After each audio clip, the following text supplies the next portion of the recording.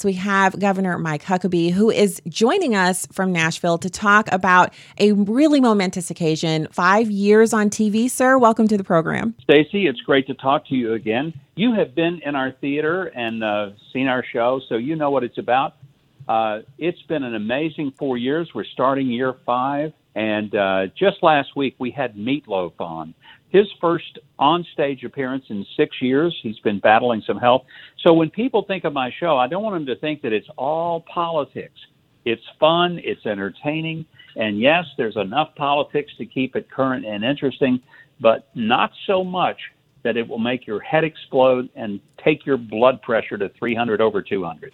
So that's what I noticed about it when I was there. First of all, it's such a beautiful studio setup. It's enormous. I've heard it's bigger than some of the late night hosts on television that are the guys who only mock conservatives and mock Republicans, who shall remain nameless. But I remember being there and signing the brick wall and coming out and thinking, how did I even fall into this life? And you and I had the best conversation. It was fun. We covered some tough topics about gun rights, but we had a great time. And then you had musical guests. You even played the guitar that evening. I remember thinking it was something like what I see on television when someone who's like a normal person ends up on TV and they're kind of in the back, like thinking, how did I get here? Only it was me.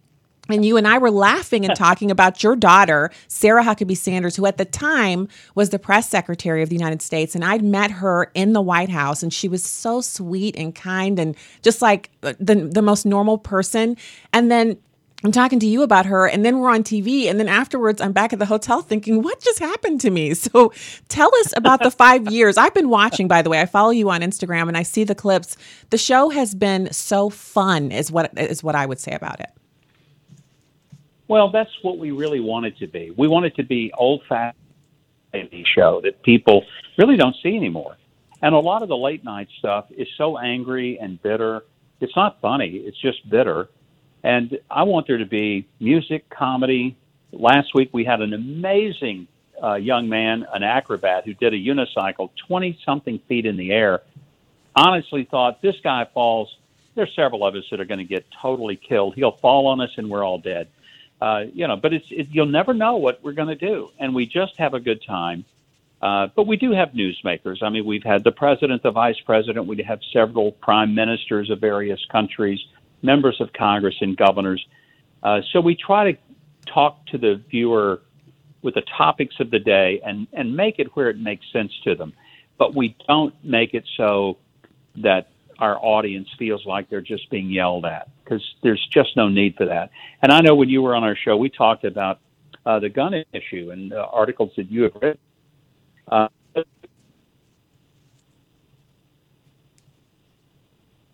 No, I'm not hearing Governor Huckabee. Are you hearing him, Haley? That they want from the mainstream media. So you dropped out there for just a second. Can you restate your last point about what we were talking about with the guns? Yeah.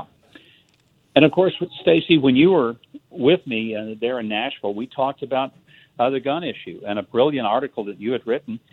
But the whole point was to try to help people understand it from a practical standpoint, not to just make them mad, but to make them smart about the issue. And you have been very good about helping to bring some intelligence and thoughtfulness to that topic, which a lot of people get angry about, but they don't know what they're talking about.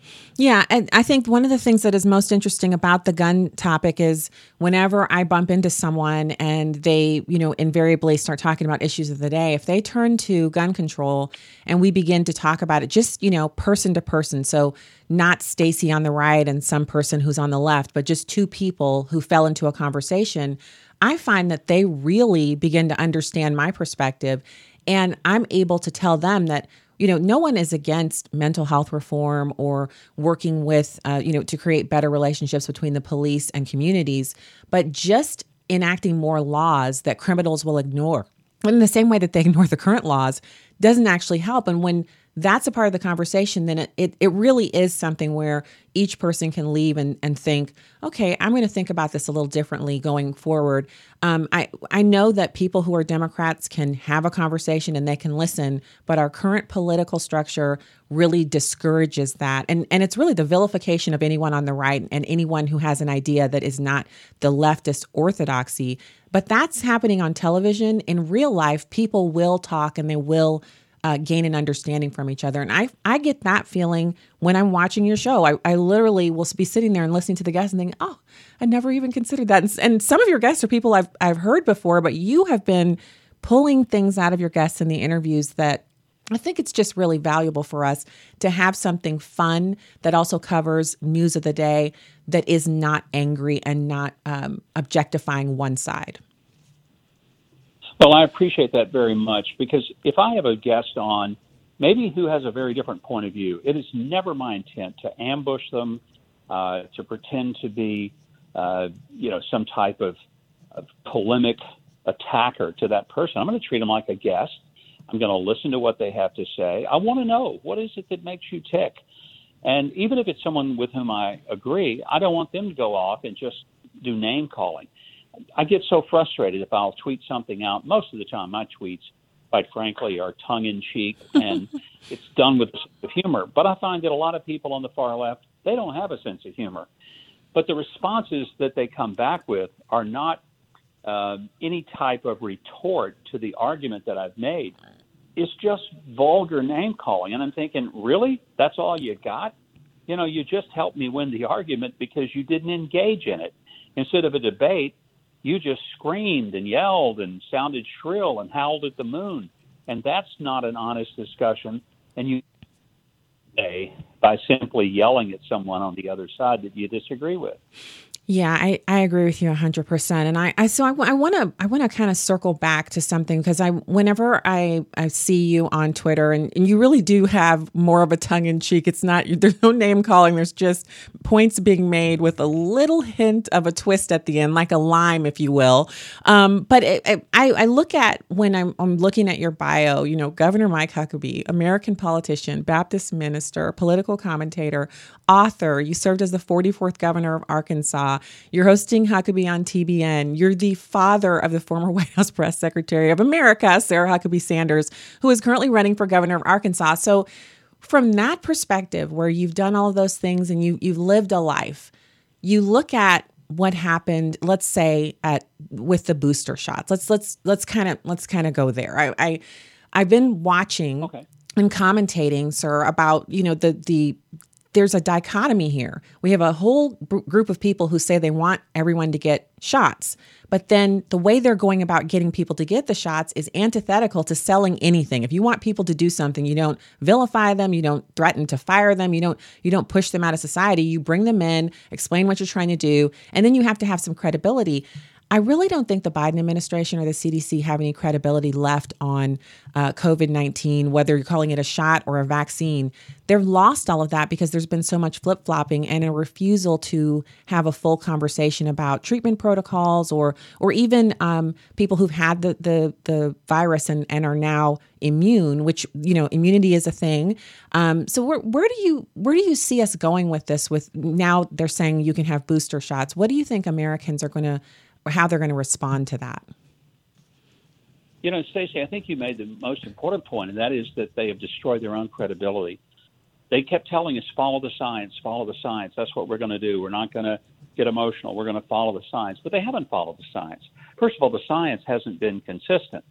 And secondly, when the science came forth, they didn't follow it. And a great example is that if COVID is as threatening as frankly, I believe that it is. I mean, I just had a dear friend of mine died yesterday in Dallas from COVID.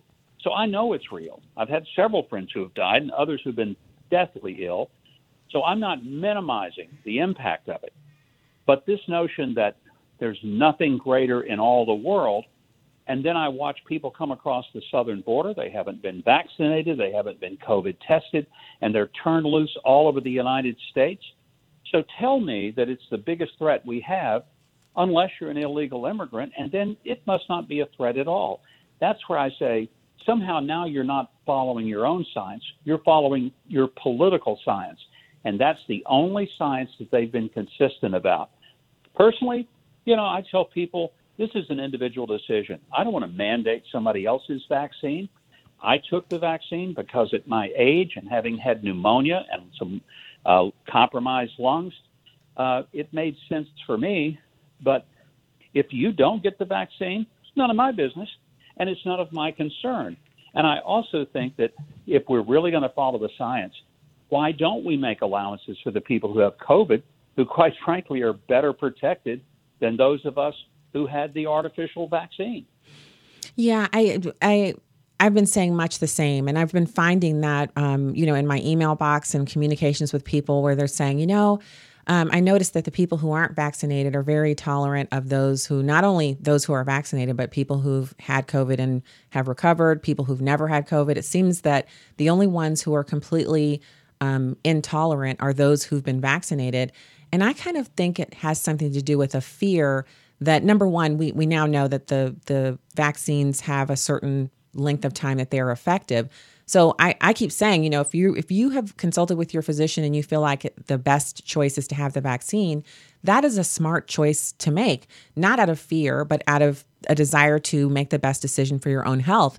But other people are making a decision not to get vaccinated based on those same parameters. They've talked to their doctor and they're not really sure what kind of reaction they may have, or if they even need it because they've already had COVID-19. So I'm able to have, like you and I are just talking, our blood pressure's not up, neither of us are sweating. We're fine. We're just talking.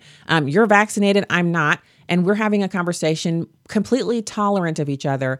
But I don't see that on CNN or MSNBC. I don't see that coming out of the White House, and especially CDC Director Walensky and Dr. Fauci. And now the governor of New York, Kathy Hochul, she was at a church over the weekend saying she wants people to become COVID-19 vaccine evangelists and apostles to go out and, take the message out to the people. I don't think that's biblical. No, it isn't. It's a little bit frightening when you try to almost deify a vaccine. Stacey, I don't believe that a person who gets vaccinated is more virtuous than a person who doesn't. And I don't believe a person who doesn't loves the country or their liberty more than one who does. It's a personal medical decision, just like some people, take Benadryl for allergies and others don't. I don't know why we've turned this into some kind of almost a litmus test for whether we are truly conservative or whether we love our neighbors. Both of those ideas are nonsense. And as I said before, if you don't have the vaccine, I'd be happy to sit down and go to dinner with you because you're not a threat to me. I got to, what I'm saying? It doesn't matter. And I'd be delighted to share a meal with you. And I wouldn't say, no, I'm not going to eat with you unless you get the vaccine. That's nuts. We don't live like that. I can't imagine people having that kind of attitude. It makes no sense to me at all. No, it is nonsensical. And we've never had this attitude before. I remember getting the flu shot every year and rarely missing it and never, ever asking anyone else if they'd gotten the flu shot. This is the first time we've ever had this kind of attitude about it.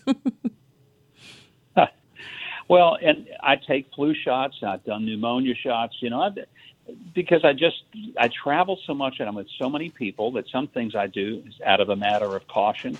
And because my doctor says it for me, it makes sense. But if I were 18 years old and healthy, I'll be honest, I wouldn't take the vaccine because I do have concerns about the effect that it's having on younger people, especially young males. We don't know. And, I would be very nervous about it for my grandchildren, all of whom are 10 years age and younger. I'm not sure they need it because the likelihood of one of them having severe consequences for COVID is almost non-existent. So it's different depending on how old you are, what health conditions you have. That's why I think when the government comes in and starts mandating, and I just saw today United Airlines is going to fire 530 people for not having a shot. And I'm thinking, really? And in New York, you mentioned, they're talking about bringing the National Guard in to backfill hospital positions. And I'm thinking, this is nuts. You've got all these healthcare professionals. They were heroes a year ago. Mm-hmm. As far as I'm concerned, they're still heroes. Some of them don't need a vaccine because they got COVID in the hospital taking care of people. And now they're going to be let go. That's when it no longer is about following science. And I sometimes fear that some of the politicians are more interested not so much to control a disease, but rather to control a population. Yeah, I agree 100%. I think the point you're making about the healthcare workers, so this is all coming at a time where we have, over 10 million job openings in the country. And we are already experiencing a nursing shortage. And there's also just a overall sense among hiring managers that they're getting ghosted a lot for the positions they need to fill. And that's at big corporations, mid-sized corporations, and small businesses. So we shouldn't fire people who are already in the job and working well. And you know what I think about when you talk about, because I'm in the position where I don't have perfect health, but I don't feel unhealthy enough to need to get the vaccine.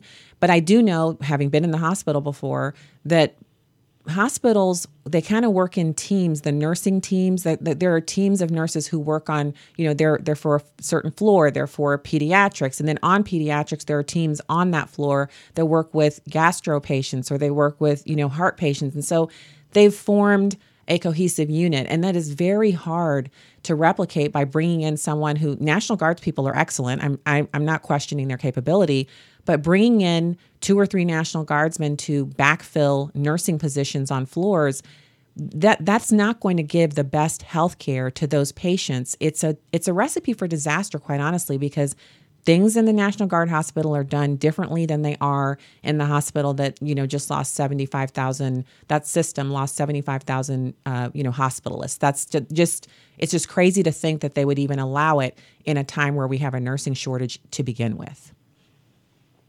It makes no sense. And unless the National Guard are trained specifically for that particular medical specialty, it really is an insult to the medical profession to say, this job is so easy. We can just bring a soldier in, tell him to set his rifle down, pick up a stethoscope. We're sure that it's no big transition. So unless it's a trained nurse, doctor, paramedic, EMT, you don't fill a RN position with someone who isn't an RN, or a physician's position with someone who's not a medical doctor. Some of this makes no sense. It's not just about how many bodies can you put up and down the hallway of the hospital. And that's why I'm thinking that some of these decisions are not being made from a standpoint of science. They're being made from a standpoint of control. I don't understand it. Some of this is head-scratching to me, why people are so adamant. And you see people in stores yelling at people because they're not wearing a mask. Yeah. And I'm thinking, what's the deal here? I watch people in cars sitting by themselves, driving down the street with a mask on. Right. And I want to honk at them and say, dude, you're by yourself. You can't give yourself the virus. Man, lighten up. This stuff is crazy. It is. So I couldn't. So I'm listening to you talk about that. That's exactly how I feel when I pull up to the light, or, someone's turning, into the opposite lane and you see them and they're driving by themselves with a mask on, or it's a mom and her 2 kids and everyone has a mask on. I'm like, well, you're in the same family. I mean, you're going to the same place, aren't you? So anyway, I wanted to ask you one more, topically, I wanted to shift before we let you go. I know we have our time constraints here. We're getting close to the end of the interview, but this is one of the things that I was looking forward to discussing with you, and that is Afghanistan. Obviously, the pullout was botched. It was not the plan that was left to the Biden administration by the Trump administration. The timeline was messed around with. The number of troops, the order of evacuation, all of it was done differently. We've never seen this before. I doubt if we'll ever see it again. An evacuation, a removal of our troops in this way. What do you make of the future? We actually have a story from the Military Times from yesterday that shows that the Biden administration is saying that the nation of Afghanistan is a free space. And if we need to hit terror targets within it, we don't have to coordinate with the Taliban. So we will be bombing and droning and doing whatever we want in Afghanistan without coordination, other than to make sure that our assets are protected. What do you make of this new reality that we've left behind there and going forward with Biden? The worst thing we left behind is American citizens. The fact that we pulled out and did not have a mechanism to make sure that all of our own American people were out of that country before we pulled the military out is something that I'm not sure we'll ever live that down. And we learned yesterday in the hearings before the Senate that Joe Biden flat out lied when he said all of his military advisors totally supported his notion of the plan that he executed. Yesterday, we found out, because they all testified under oath, that they urged him not to close Bagram, not to pull out without leaving 2,500 troops behind. And even when he was pressed by George Stephanopoulos in an interview, he lied right to the camera when he said, oh, no, they were with me all the way. There was no split decision or split counsel on this. And then he threw in that I can remember. And I'm thinking one of two things. Joe, either you're lying or your memory is so bad that you can't remember what the three top military people around you suggested you do in light of this, that you really are not fit to be president. You've got to step down. So this is a feeling that I think a lot of us have about President Biden. But the alternative is so much worse. To have Kamala Harris actually be the president of the United States, it just feels like we're in like Israelite type judgment here. If she were to ever become the president, but Biden is just that bad that, you know, we don't have a choice here. We don't have any good options. It's kind of an amazing time to be alive, but I have to tell people, I have to tell anyone who's listening right now, you are going to have an amazing time if you tune in to Huckabee on TBN Saturdays at 8 p.m. Pacific, 11 p.m. Eastern, and Sundays at 9 p.m. Eastern time. Thank you so much for joining us today, sir. Governor, I enjoy you on TV. It's great to talk to you and hear your voice. Be blessed and stay safe out there as you're doing your work. God bless. Thank you, Stacey. Take care. All right, take care. And I'm so excited to tell you about our advertiser, the Alliance for Shared Health, changing healthcare and changing lives, with 40,000 households, more than 40,000, who are getting access to their health care benefits through health sharing, which enables them to use the prescription card called Share to get access to their medical, dental, vision benefits, and also to go to doctors and get their critical needs met. So you can find out more at StaceyOnTheRight.com. Just click the banner ad or go to FamilyVisionMedia.org and click the banner ad there. Click through, learn more, and join us. The Alliance for Shared Health is changing healthcare and changing lives. Thank you for joining us here on Stacey on the Right, the podcast. Find out more at FamilyVisionMedia.org and StaceyOnTheRight.com. See you next time.